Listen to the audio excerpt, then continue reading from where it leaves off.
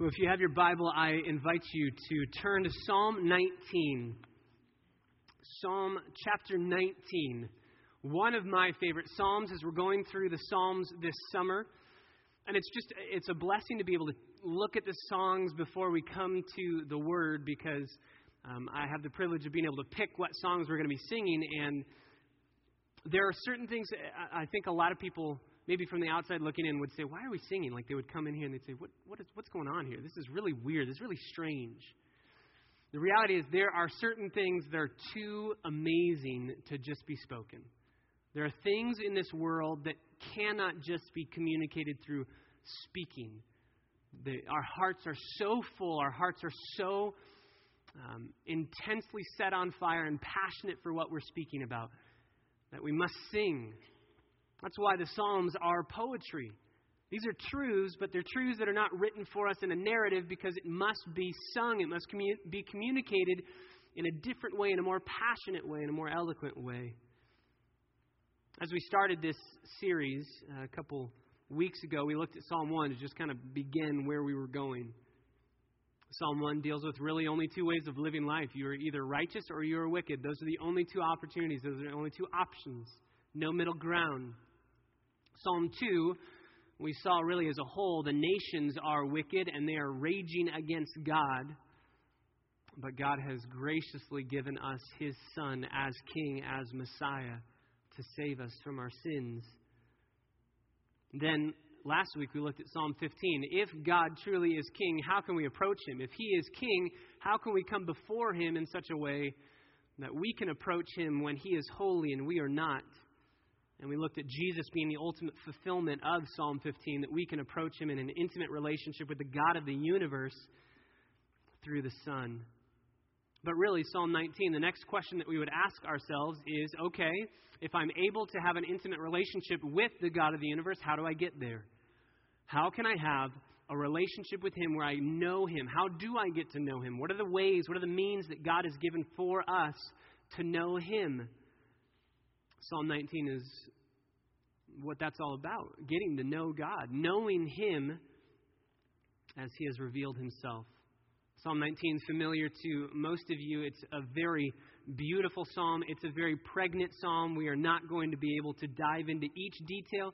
We're going to have to do a flyby on some of these things, but hopefully, Lord willing, you'll have an overview and then be able to dive in deeper with the discussion questions that we'll be going through on Thursday night.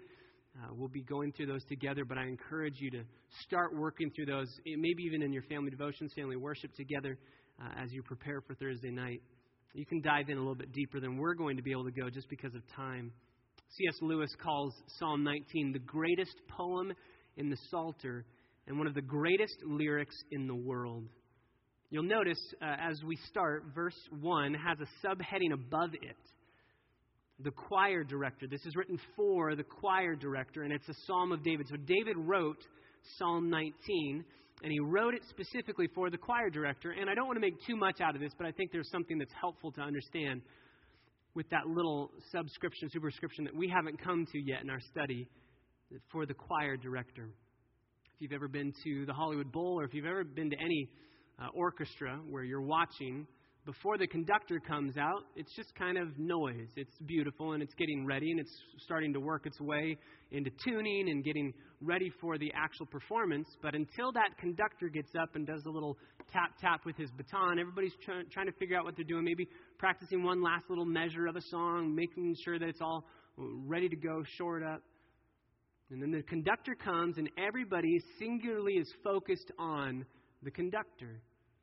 As he taps and then he moves, and with his hands and with gestures, not only with time, but with raising the volume or lowering the volume, he is able to dictate where the performance is going to go. And the orchestra, with intense attentiveness, listens carefully. I think that God, if you will, is our conductor. The question is not, is He speaking or is He getting our attention? He is doing that. The real question is, are we listening? Are we still trying to tune our instruments of our lives? Are we trying to tune the instruments of our souls and doing it on our own and trying to figure things out apart from Him? Or are we listening to Him as He taps in creation, as He moves His hands and speaks to our souls through His Word? Are we listening? There are two main ways in which the Lord communicates what he desires to communicate. And those are in your bulletin. You can see those two W's, the works of God and the Word of God. Those are the two main points that we're going to go through, clearly split up verses 1 through 6 in this psalm, the works of God, and verses 7 through 14, the Word of God. So this morning, let us listen to him speaking. Let his tap of the baton quiet our souls, focus our hearts, turn our eyes to him, and let him conduct and direct as he speaks. Verses 1 through 6, we find the first avenue, the first way that God speaks. And it starts in verse 1, the works of God, speaking the glory of God. My Bible says, the heavens are telling of the glory of God.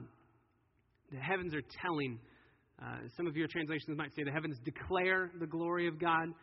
That's okay. I would rather that word be, that declare word be a participle, because it is a participle. That's why I like the NAS translation. The heavens are telling, meaning it's continually happening. There's not a moment that it's not happening. It's progressive, it's present, it's ongoing. And what are they proclaiming? They're proclaiming the glory of God. They're telling, they are declaring the glory of God. What is God's glory? You can just underline that word in your Bible or circle it, glory. It's a Hebrew word, kavod, meaning weightiness or depth or a gravity to something. If you look at God and you say, he's cool, we've maybe missed the mark. If you look at God and you say, he is weighty, he has weight to him, he has a gravity to him, that in essence we cannot look at him and remain unchanged. We either need to say, he is weighty and filled with gravity and who he claims to be, and I will serve him and bow down to him. Or he is who he claims to be, and I want none of it. The glory of God is what the heavens are telling or declaring. Quick note on heavens. The word in the Hebrew, shemayim, is a very general word. We actually, in the English, are more specific with our word heaven. So I just wanted to draw this out so you know exactly what's being referred to. In Hebrew writing, as in Greek, heavens is used for three different types of places. First, you can use the word heavens to speak of the abode of God, the house of God, where God dwells. Obviously, in context, that's not what this is speaking about, because this is talking about a place where the sun, moon, and stars are, where there's a tent for the sun, etc. So this isn't the house of God. But this will help you when you read 2 Corinthians chapter 12, and when you speak to Mormons who think that there are 3 levels of heaven, and they take it from 2 Corinthians chapter 12, where Paul says, I was caught up into the third heaven. Why does he say caught up into the third heaven? Why does he say that? Because he knows there are 3 types of heavens that we can be speaking of, and he wants to be specific. I wasn't just caught up into the air. I wasn't caught up into outer space. I was actually caught up into what we in our English would refer to as heaven, the house of God, where God dwells for all of eternity. A second meaning for the word heavens is where the clouds, the sky, the birds hang out, just kind of what you can see, the blue sky. That could be the word here, that the word heavens could be speaking to that. Or it could be where the planets and the stars and the moon live, what we would refer to as outer space. So our words would be heaven, sky, and space. Hebrew and Greek just calls it heaven or heavens. And that's why we need to make sure that we specify what Paul is speaking about in 2 Corinthians 12 when he says caught up into the third heaven, the third level, sky, outer space, third level, the abode of God. This here is speaking, at least it's speaking about outer space, because the sun and the moon rising from one end of the heavens to the other. But I think it also has a reference to the sky as well, creation as a whole. And what is heaven declaring? It's declaring the glory of God. It's preaching, it's speaking the glory of God. And what I want to do is just work through these verses 1 through 6, and just kind of explain them as we go through, because again, they are so, we could take a sermon on these verses and then a sermon next week on the Word of God in verses 7 through 14. We could do that, but I want to just take it as a whole, because it's one unit, and I want to take it as a whole. So, verse 1, the heavens are telling the glory of God. Their expanse is declaring the work of his hands. Remember when we started in Psalm 1, started the series, we talked about Hebrew parallelism. We talked about the poetry in Hebrew writing, that it's not necessarily first and foremost rhyming, because then it wouldn't fit in English or any other language. And since God wants people from every tribe, tongue, nation, language, people group, this needs to fit in any tribe, tongue, nation, language, people group. So you can see here, there's a poetry aspect working. It's Hebrew parallelism. The heavens are connected to expanse. Telling is connected to declaring. And the glory of God is connected to the works of his hands. So if you're trying to memorize this passage, you know the heavens are telling the glory of God. And you know there's another word for heavens, expanse. There's another word for telling, it's declaring. There's another word for glory of God, it's the works of his hands. Hebrew parallelism at its finest. I love the way that the psalmist does this. David is beautiful in the way that he writes his poetry. Verse 2, he says, in another poetic fashion, day to day pours forth speech, and night to night reveals knowledge. So the heavens are declaring or telling the glory of God. Their expanse, their covering, that word expanse is used elsewhere in the Old Testament to speak of the Ark of the Covenant, when they brought a piece of gold and they hammered it out until it was flattened for the top of the Ark of the Covenant. That's the word there, expanse. God literally just flattened out an area for us to be able to sit under. And it's speaking to us. It's pouring forth speech in verse 2. The word pours forth is used elsewhere in the Old Testament to speak of a spring that is pouring forth water. If you've ever tried to stop up my sprinklers, I have a very love-hate relationship with my sprinklers. Lowe's knows that. The guy in the sprinkler department knows, oh, that's the sprinkler guy. He's coming for more sprinklers. He's seen many pictures of my lawn. So this morning, I was noticing that there is a little patch of sprinklers that are not shooting with the force that they're supposed to, which means either I've got some serious problem I don't know about, or the head of one of my sprinklers is broken off, probably by my incredibly terrible mowing the lawn job, but it's broken off somewhere. And so sure enough, I look, and there's a geyser in our front lawn just blowing up. I'm sure the neighbors are looking going, man, that guy's stupid. Geyser's blowing up. And if you try to take the sprinkler and say, I'm going to put this on while the geyser's blowing up, not only will you be incredibly wet after the whole process, but you cannot do that. It's impossible to jam that thing down and screw it on while this geyser's going. Even more so, a natural spring bubbling up. Try to stop up Old Faithful. Don't try it because I think it's really hot, so don't do it. But if you try to do that, you will be unable to.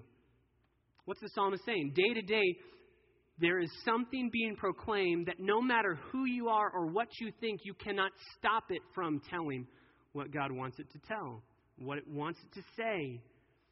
I love the way he says day to day and night to night. In poetry, we would call this a merism, which is just like saying ladies and gentlemen, boys and girls, young and old. It's inclusive of everyone. This is inclusive of every time. There is no moment when what he's trying to communicate with his glory is not being demonstrated and not being seen. Day to day pours forth speech. Night to night reveals knowledge. So there's not 1 second of our 24-hour day that God's glory is not being revealed. But, verse 3, even though it's pouring forth speech, it's not really speech because there's no words. Hopefully you didn't walk by a tree today and the tree said, hey, what's up? That's really weird if you did. Got problems to talk about. So there's speech, but it's not really speech. There's words, but there's not really words. There's knowledge, but it's not coming through a voice. Verse 3, there is no speech, nor are there words, literally where their voice is not heard. So there is no place where a voice is being heard, but a voice is always being heard. So it's not through speech, but something is always being communicated, namely the glory of God. Namely, there is a God. He made the world. He made the universe. And it's always, the universe, the creation is always screaming out, He exists. He made it. Even though there are no words being used. Verse 4, their line, my Bible says their line has gone out through all the earth. Could be their precepts are going out. That word line is propositional truth. I'd give you a cross-reference. Isaiah chapter 26, verse 10.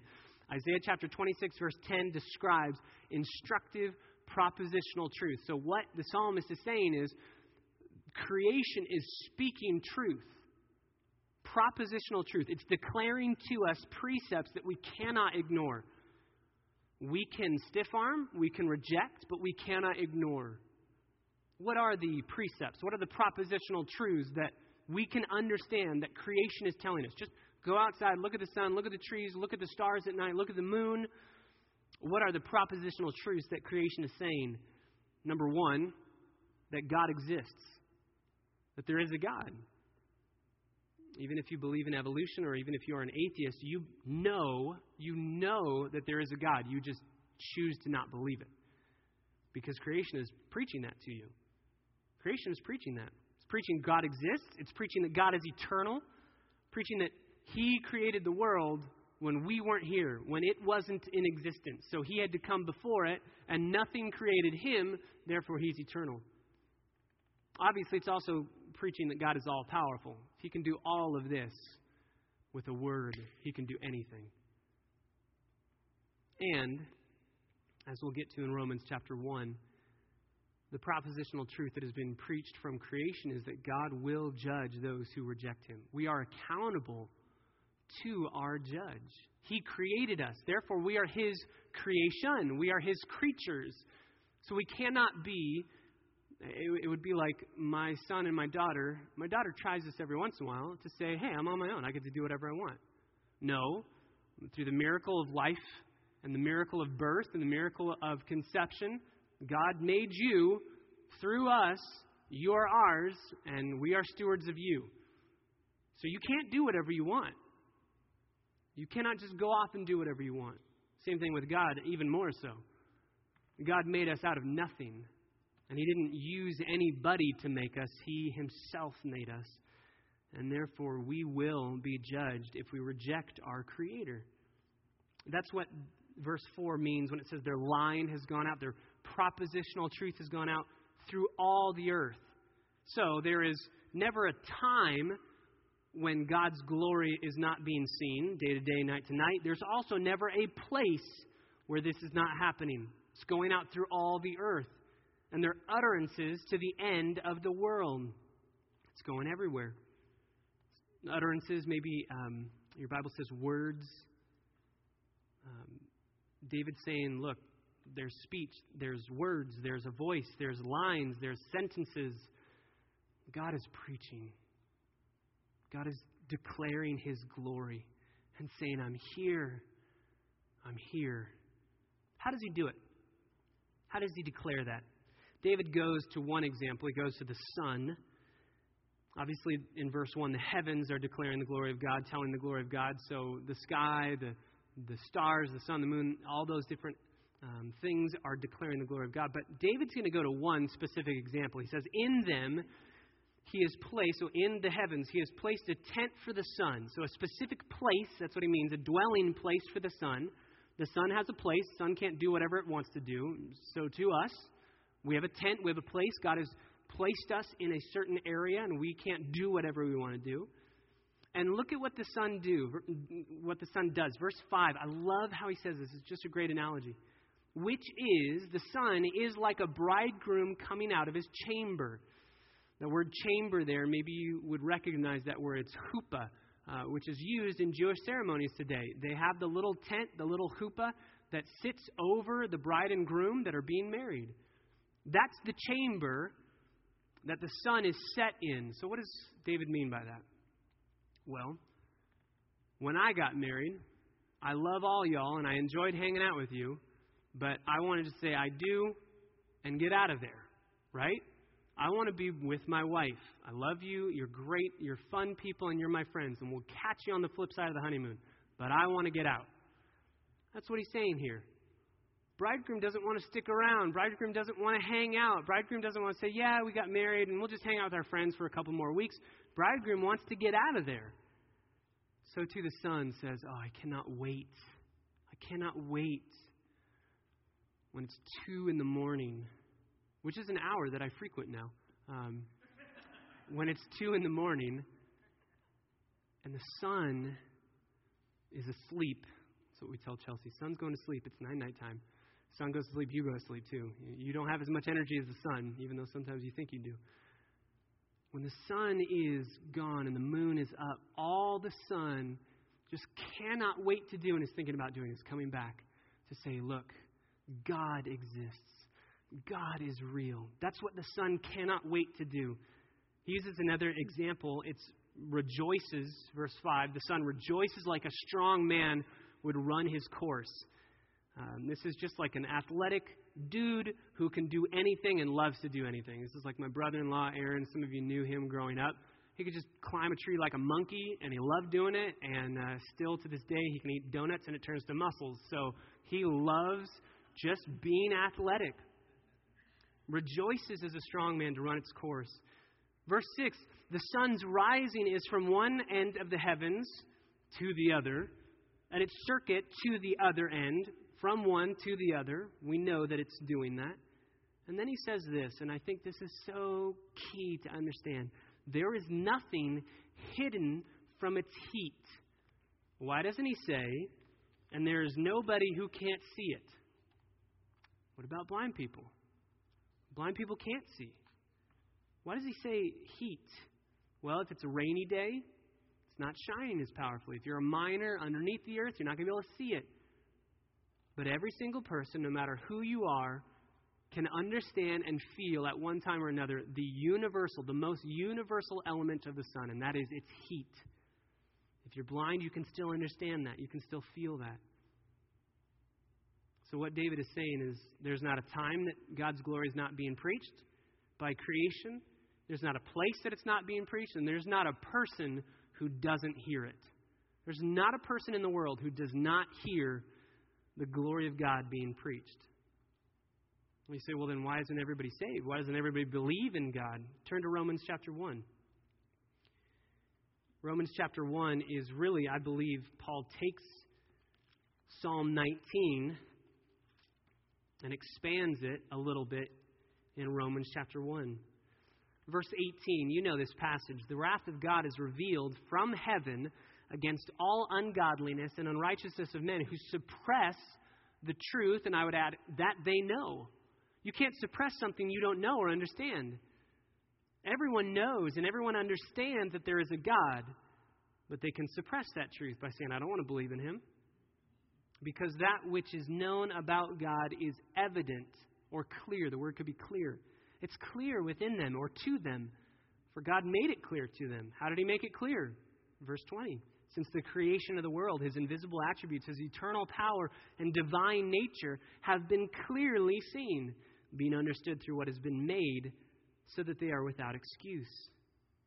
Even though they knew God. Again, the Bible does not say that there are practical, functioning atheists.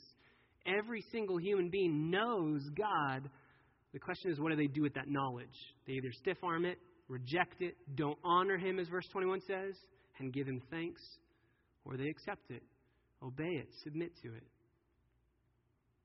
Romans chapter 1 tells us, and you could write this in the heading for verses 1 through 6. In theology, we would call creation, we would call it natural or general revelation. The revelation of God, God declaring himself. This is the natural or general revelation of God. Creation is the general or natural revelation of God. And a lot of people think that it's unimportant. A lot of people think we don't have to fight for it. And we don't have to say, look, see, don't undermine creation. Don't throw away this sermon that God is preaching 24/7. How powerful is general revelation? You remember Job? Remember the end of Job? When Job is basically saying, God, how dare you? How do you have the right to do this to me? How do you have the right to mess up my life? Remember how God answers? God does not say, let's work through theology. God does not say, let's open up the book and talk through Scripture. God does not say, let's talk through the finer points of Calvinism. What does he say? Who made the sun? Who made the stars? He goes to general revelation. He goes to natural revelation and says, don't you see that I am God? Don't you see? And Job gets it. Remember, Job gets it. On my hand I lay upon my lips. Shall I even attempt to speak out against God? Turn over to Psalm chapter 8. We're going to hit this psalm later in the summer. But Psalm chapter 8, verses 1 through 4, says similar things as Psalm 19. O Lord, our Lord, how majestic is your name in all the earth. There isn't a place where your name isn't majestic. You've displayed your splendor above the heavens. From the mouth of infants and nursing babes, you have established strength because of your adversaries to make the enemy and the revengeful cease. Then, verse 3, when I consider your heavens, the work of your fingers, the moon and the stars which you have ordained, what is man that you take thought of him or are mindful of him, and the Son of Man that you even care for him? That's where Job was at the end of God speaking to him. Look at everything that I've made. And Job says, why do you even care about me? Because he loves us. He loves us. Turn over to Psalm 33. As I said, we'll spend a lot more time in Psalm 8 later in the summer, so we can move over to Psalm 33. Turn to Psalm 33, verse 6. How did God make everything we see, and why ultimately is it such a powerful display of who He is? Verse 6, by the word of the Lord the heavens were made, by the breath of His mouth all their hosts. He gathers the water of the sea together as a harp. He lays up the deep in storehouses. Let all the earth fear. That's the response. Because God has made everything that we see, let all the earth fear the Lord. Let all the inhabitants of the world stand in awe of Him. Why? Because He spoke and it was done. He commanded and it stood fast. You say, well, doesn't science say that the earth was made in billions and billions of years? Just really quickly, we know that God made the world.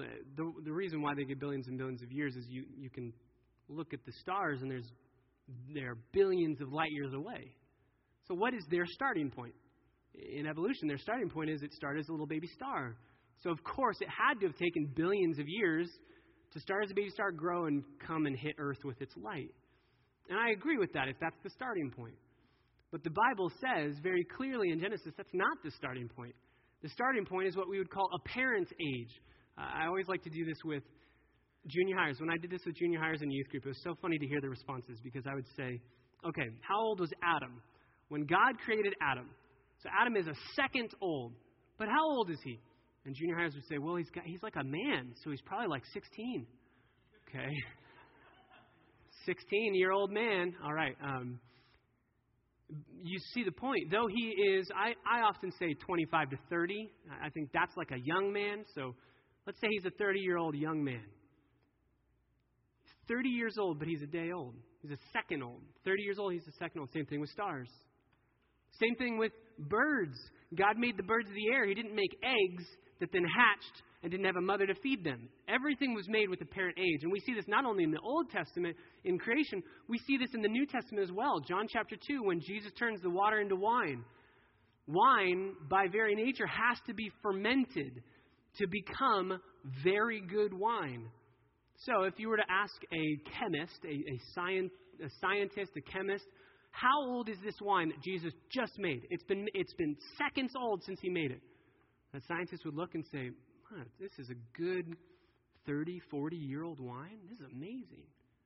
So it's a second old, but it's 40 years old. God speaks and it happens. And He does it with perfection.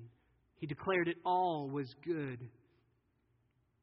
Back in Psalm 19, verses 1 through 6, the general revelation of God, or the works of God, declare His glory. But the psalmist is going to be very specific. We can know God through creation. He has declared Himself to us, but we can only know Him as, all the way back up in verse 1, God. The Hebrew word there is El, which just is His title. He is a God. It would be like saying He's a king, or He is a Lord, or He is a master. Far off, maybe us civilians never get to see Him. The heavens, the creation, the created order declare that there is a God, but that's all they can do. Verses 7 through 14, what we would call in theology special or specific revelation. Specific or special revelation. Notice how David's going to change. He only says in verses 1 through 6 that God and His glory is being declared by the heavens. One time he refers to God's title. Look in verse 7. The law of the Lord, the testimony of the Lord. My Bible has Lord in all caps, which means that word is Yahweh, which means that's God's personal name. And if you were to count them from verses 7 through 14, 7 different times the psalmist says Yahweh. So the creation preaches that there is a God, but you cannot get close to him through creation. We aren't, new agey people. We love Star Wars, but we don't believe that the Force exists. We don't believe that every single thing, every single life form, every single organism has some sort of power to communicate something to me about who God is and about what he desires of me in an intimate relationship with him. That's why we need verses 7 through 14. We need the law of the Lord. We need the Word of God. And this book is God saying, you know that I exist. Now here, would you like to get to know me? Because I want to know you. And that's why I have painstakingly written down my word and preserved it for thousands of years so that you could know me. You realize when we don't get up in the morning and read God's word, when we're not spending time on a daily, moment by moment, second by second, meditating and chewing over God's word, when we reject this, we're rejecting God's attempts to say, I want to know you. I want to know you. And I want to be known by you. Creation tells us something about God. Scripture reveals God to us personally. So, number 2 on your outline, not only the works of God revealing who God is, but the Word of God, or special, specific revelation. In 3 verses, and we're going to have to go through this quickly, but in 3 verses we see 6 statements. There are 6 titles for Scripture, there are 6 characteristics for Scripture, and there are 6 effects of Scripture. The Bible is always under attack. People are always undermining its truth and saying it's not real, it's just a fairy tale, it's just a history book that has no basis in reality whatsoever. But God defends his word himself. He says, this is what my word is. And these verses are God's answers to those attacks. So if you have a question about God's word, or you wonder, is God's word truly reliable? Here's God giving you the answer. 6 titles for Scripture: law, testimony, precepts, commandment, fear, judgments. 6 characteristics: perfect, sure, right, pure, clean, true. And 6 effects: restoring the soul, making the simple wise, rejoicing the heart, enlightening the eyes, enduring forever, righteous altogether. And notice, every single statement has of the Lord. This is God's word. This is God's word. So, let's work through it. Verse 7, special revelation, the word of God. The law of the Lord is perfect, restoring the soul. Law. The word law is just saying that God is the life giver and these are his designs. These are the way that we're supposed to live. How are we supposed to live? This is the law. We find in this book what pleases and displeases God. This is how we're supposed to operate in life. This book tells us. We don't have to be wondering or second guessing what God would desire of us. And because this is God's law, it is perfect. Perfect, not as opposed to imperfect, but perfect meaning whole. Perfect as opposed to incomplete. God's word is complete. And because it's complete, we don't need to look anywhere else for revelation, for what God would desire of us or demand of us.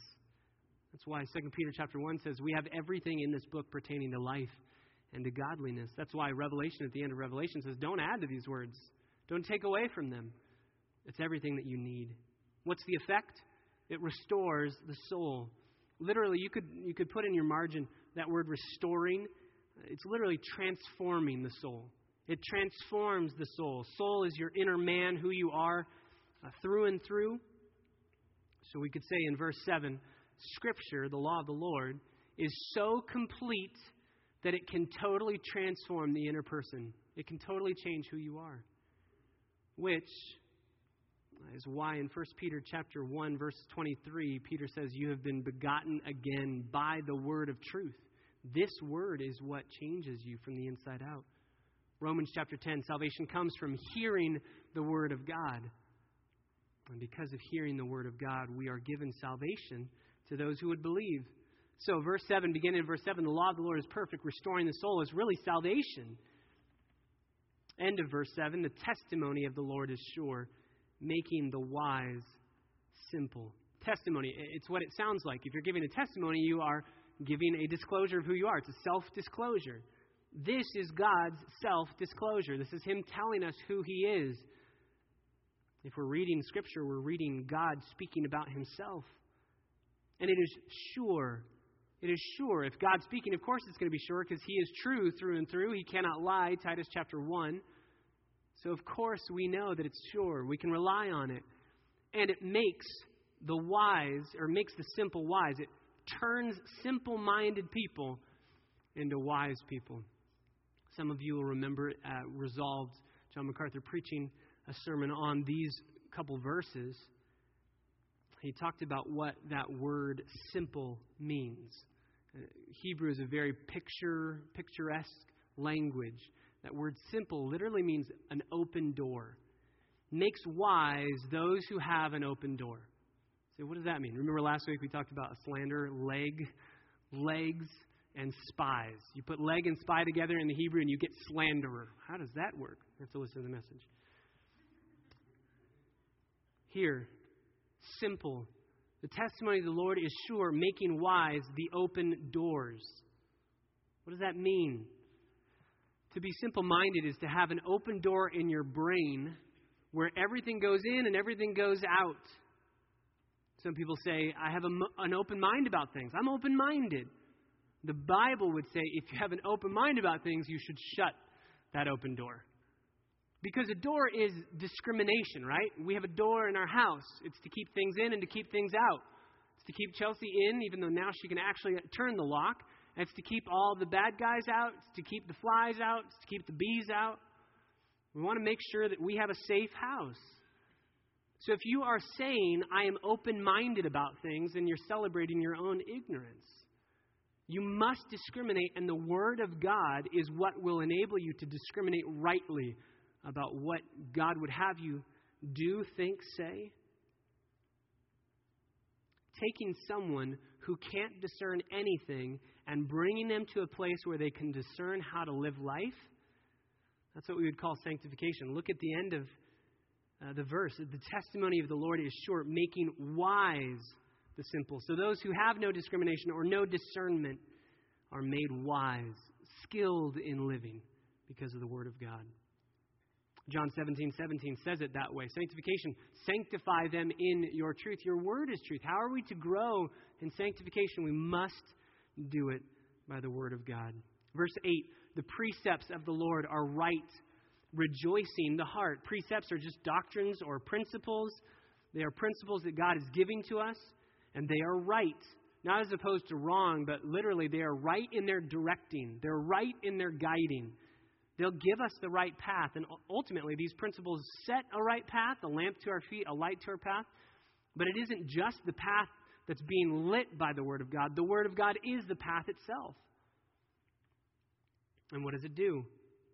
It rejoices the heart. Why? Because how amazing is it to know with every step you take, I know I'm going in the right direction. How bad is it when you're driving and your wife says, stop for directions? And you're struggling with, I don't know where I am. That pit in your stomach feeling when you go, I think I'm lost. You know, for some reason I'm driving like this, and then you got, I think I'm lost. 10 and 2. We're in trouble here. Where are we going? I'm lost. And the peace to remember, oh, I know where I'm going. I'm good. The Bible rejoices the heart because we know what God would require of us. God has spoken clearly. He doesn't have a speech impediment. He tells us exactly what He wants us to know.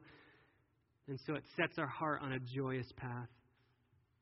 That's why John takes the words from Jesus in John 15. These things I have written to you so that your joy may be full. I want your joy to be full.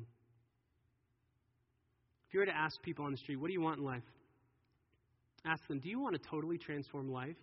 Do you want to be skilled in every aspect of living? Do you want deep down, lasting, satisfying joy? Everyone's going to say, yes, please, sign me up. And the Bible says this is where you get it. This is where you get it. It all comes from the Word of God. End of verse 8, the commandment of the Lord is pure, enlightening the eyes commandment. Obviously, these are not suggestions. God is God. We are not. So God gives commands, but they are pure. Again, not as opposed to impure. They are clear. You could put they're clear. They're not fuzzy. This in theology we would call the perspicuity of Scripture. It's knowable even to a child. We can understand what's going on. And they enlighten the eyes. They give clarity to what we see. The Word of God helps us understand what's going on. It helps us process. The Word of God is the filter with which we process everything going on in life, and we do it in the righteous way. John MacArthur often shares the story of his missionary friends that were coming home from Brigham City in Utah, missionaries to Mormons. And they were sharing the gospel, and they came back home. They had 2 older girls and a son, and the eldest girl was going into college. And so they were back on a trip from Utah here. They were going to enroll her into the master's college. They were going to take her to Grace Community Church. And they were in a van. They got into an accident. And they got hit. They got hit on the side. And the 2 girls were catapulted out of the van and instantly died when they hit the ground. Their son was crunched in the side of the van, but he lived, as did his friend. His son had brought a friend that they had been sharing the gospel with, did not know Jesus Christ. And they had brought this friend along, this son's friend. They had brought this friend along for the purpose of evangelism. Come to Grace Community Church. Come to Master's College. Hear the gospel. John MacArthur talks about going out to this car, this wreckage where these 2 precious girls of the rest of their life ahead of them are dead. And the son and the son's friend are living. Listen to the clarity with which this father was able to see this situation. John MacArthur talks about walking up to him and giving him a hug and saying, I have no words, and just crying with him. And then the father says, "Isn't God gracious?" Why? Because he took my 2 daughters who knew Jesus, who loved Jesus, and God spared my son's friend who didn't know Jesus. If that friend had been taken, if he had been killed, he would spend an eternity in hell. Oh, isn't God gracious to take my daughters who know Jesus? And then he said this: I wanted to bring my daughters out here to hear your beautiful choir at Grace Community Church. And God took them home to hear the heavenly choir. If you want to be able to stare horror in the face with clarity of mind, to be able to say, God is good, God is gracious, God is wise and just, the only way you will get there is the Word of God to enlighten your eyes, bring clarity to the situation. I want clarity like that in the midst of such horrific trials. God's Word brings that. And if we want that ourselves, we need to be diving it every day here. Verse 9, the fear of the Lord is clean, enduring forever. Fear is just reverence or awe or wonder or worship. Can be translated worship elsewhere in the Old Testament. Meaning Scripture is the worship manual. It's the manual on how to worship God in spirit and in truth. It is here in His Word that He reveals how He is to be worshipped. And if we worship Him incorrectly, we are in danger of doing what Nadab and Abihu did in Leviticus chapter 10, and were killed for it. Ultimately, the richer your theology, the richer your worship. Your worship, you can only worship God to the level that you comprehend His glory and understand who He is. And the fear of the Lord, or the worship manual of the Lord, is clean, inerrant. It has no errors in it, and it endures forever. Inerrant, no errors, unstained, forever. Middle of verse 9, the judgments of the Lord are true. They are righteous altogether. Judgments, God is the judge, and the Bible is a compiling of His divine verdicts, and they are true. They're correct verdicts. There's no way He's ever going to get something wrong. They are true. And then my Bible says they are righteous altogether. Ultimately, the translation is a little bit off. The way that it should be worded is they produce complete comprehensive righteousness, the altogether comprehensive righteousness, but we miss the idea of the word. They produce comprehensive righteousness. Those 6 statements of the Word of God, they bring salvation. God's Word brings sanctification, joy. It enlightens our eyes. It's the manual on worship. It produces comprehensive righteousness. What should be our response to all this? That's verse 10. Scripture ultimately will become our greatest possession. They are more desirable than gold, yes, and much fine gold. Ask anybody, would you like $1 million or would you like a book? Only the man of God and woman of God will say, this is to be desired more than fine gold. Scripture becomes our greatest pleasure. It's sweeter also than honey and the drippings of the honeycomb. That might not be the sweetest thing in your mind, but think about the sweetest thing. Back then, that is the sweetest commodity that you could find. Think about it, whatever you like, whether it's See's candies, whether it's anything you want, you stick it there. It's better than that. It's sweeter. It's a more pleasurable experience. Verse 11, moreover, by them your servant is warned. Scripture is our greatest protector. We don't know sometimes if we're walking into a trap, and Scripture is the thing that calls out, no, don't go there. Go here instead. It becomes our greatest provider as well. In keeping them, there is great reward. Literally in the Hebrew, in keeping them, there is a great ending. You want a happy ending? Keep the Word of God. And ultimately, what is the ending? It's heaven. It's full, intimate reconciliation with God the Father. And Scripture becomes our greatest purifier. Who can discern the errors? Who can discern my errors? Acquit me of hidden faults. I have faults that are hidden that I need somebody to look upon me and forgive me. And keep me back. Keep your servant back from presumptuous sins. I don't want to go that route. Don't let them rule over me, because then I will be blameless. Then I shall be acquitted of great transgressions. It's our purifier. God's Word purifies us so that we can stand before the Lord blameless because of His Son. So, what do we do? If that is what Scripture is to us, then verse 14, let the words of my mouth and the meditation of my heart be acceptable in your sight, O Lord, my rock and my redeemer. You say, that doesn't really connect. Here's how I think it connects. If this word is everything it claims to be, then our words must be this word, and our meditations must be this book. Joshua 1:8, maybe the psalmist had that in mind. Don't let the book of this book of the law depart from your mouth. Meditate on it day and night. Ultimately, there are a lot of people who read the Bible, study the Bible, but they're just reading it as a textbook, and they're not looking to connect with the one who wrote it. Remember, God revealed Himself in creation, but that wasn't enough for God. He needed to personally offer Himself in His Word. Do we long, like 1 Peter chapter 2, for the pure milk of the Word? Do we long for it?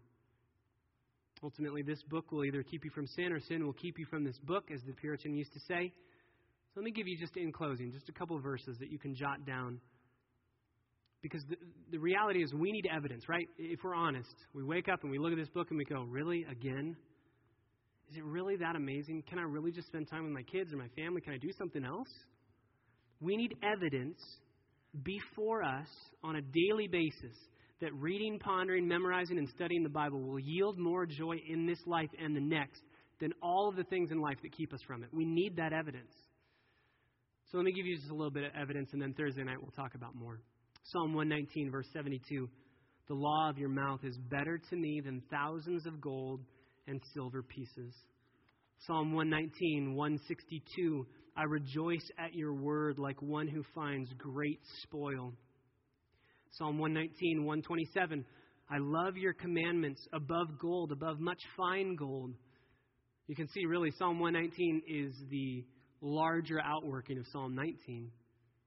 Psalm 119, 103. How sweet are your words to my taste. They are sweeter than honey to my mouth. Job 23:12. I have not departed from the commandments of your lips. I have treasured the words of your mouth more than my portion of food.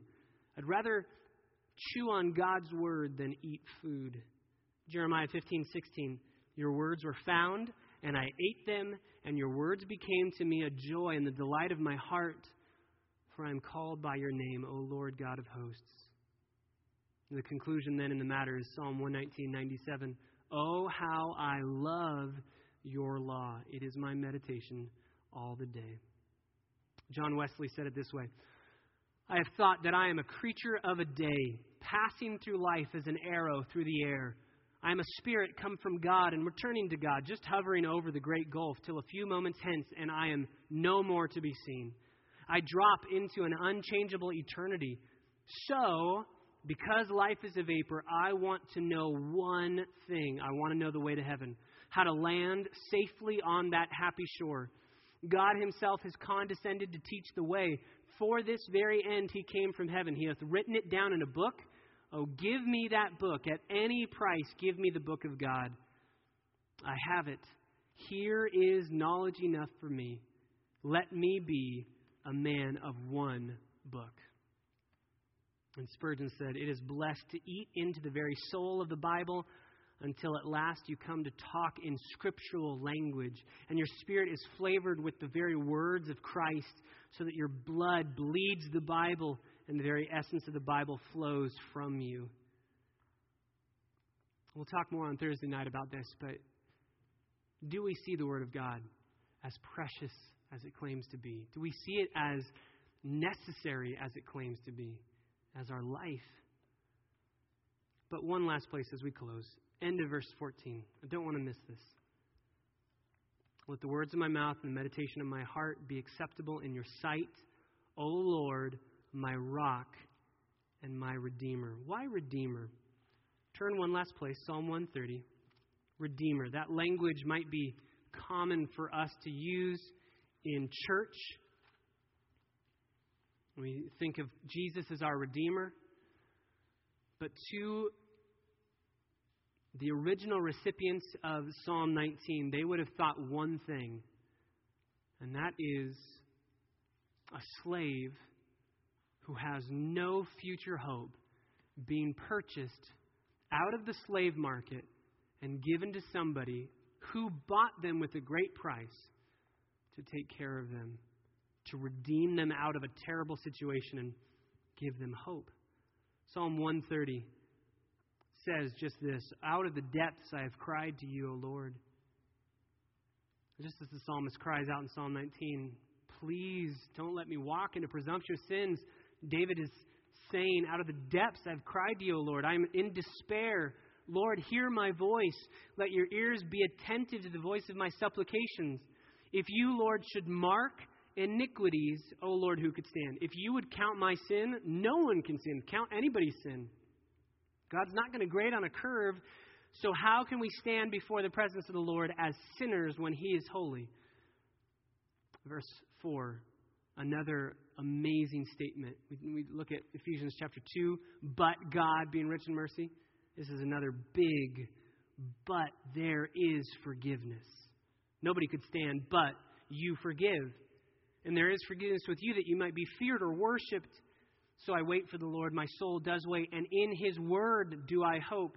My soul waits for the Lord more than the watchman for the morning. Indeed, more than the watchman for the morning. O Israel, hope in the Lord. I would say, O Christ Bible Church, hope in the Lord. Why? Because with the Lord there is loving kindness. You say, man, I do not treat the Word of God the way I should, and I'm constantly belittling it and neglecting it, and I don't love God the way I should. Guess what? Hope in God, because there is patient, loving kindness with Him. And with Him is abundant redemption, and He will redeem Israel from all his iniquities. He will redeem us. How did He do that? He did that in His Son. Redemption is brought through the Messiah, and I believe that's ultimately who David is looking at in Psalm 19. O Lord, you are my rock, you are my redeemer. If I do not have you, I will be stuck in the slave market of sin, hopeless forevermore, lost. But you are my rock. You are my redeemer. I will not be shaken, and now I have a hope and a future, because my sin, though it demands my death and ultimately my separation from you forever in hell, you died the death that I deserve. You took that penalty. You took the wrath. You took the price. And you offered me free, amazing, forgiveness and grace, so that I can cry out and say, oh Lord, I hope in you. I hope in you.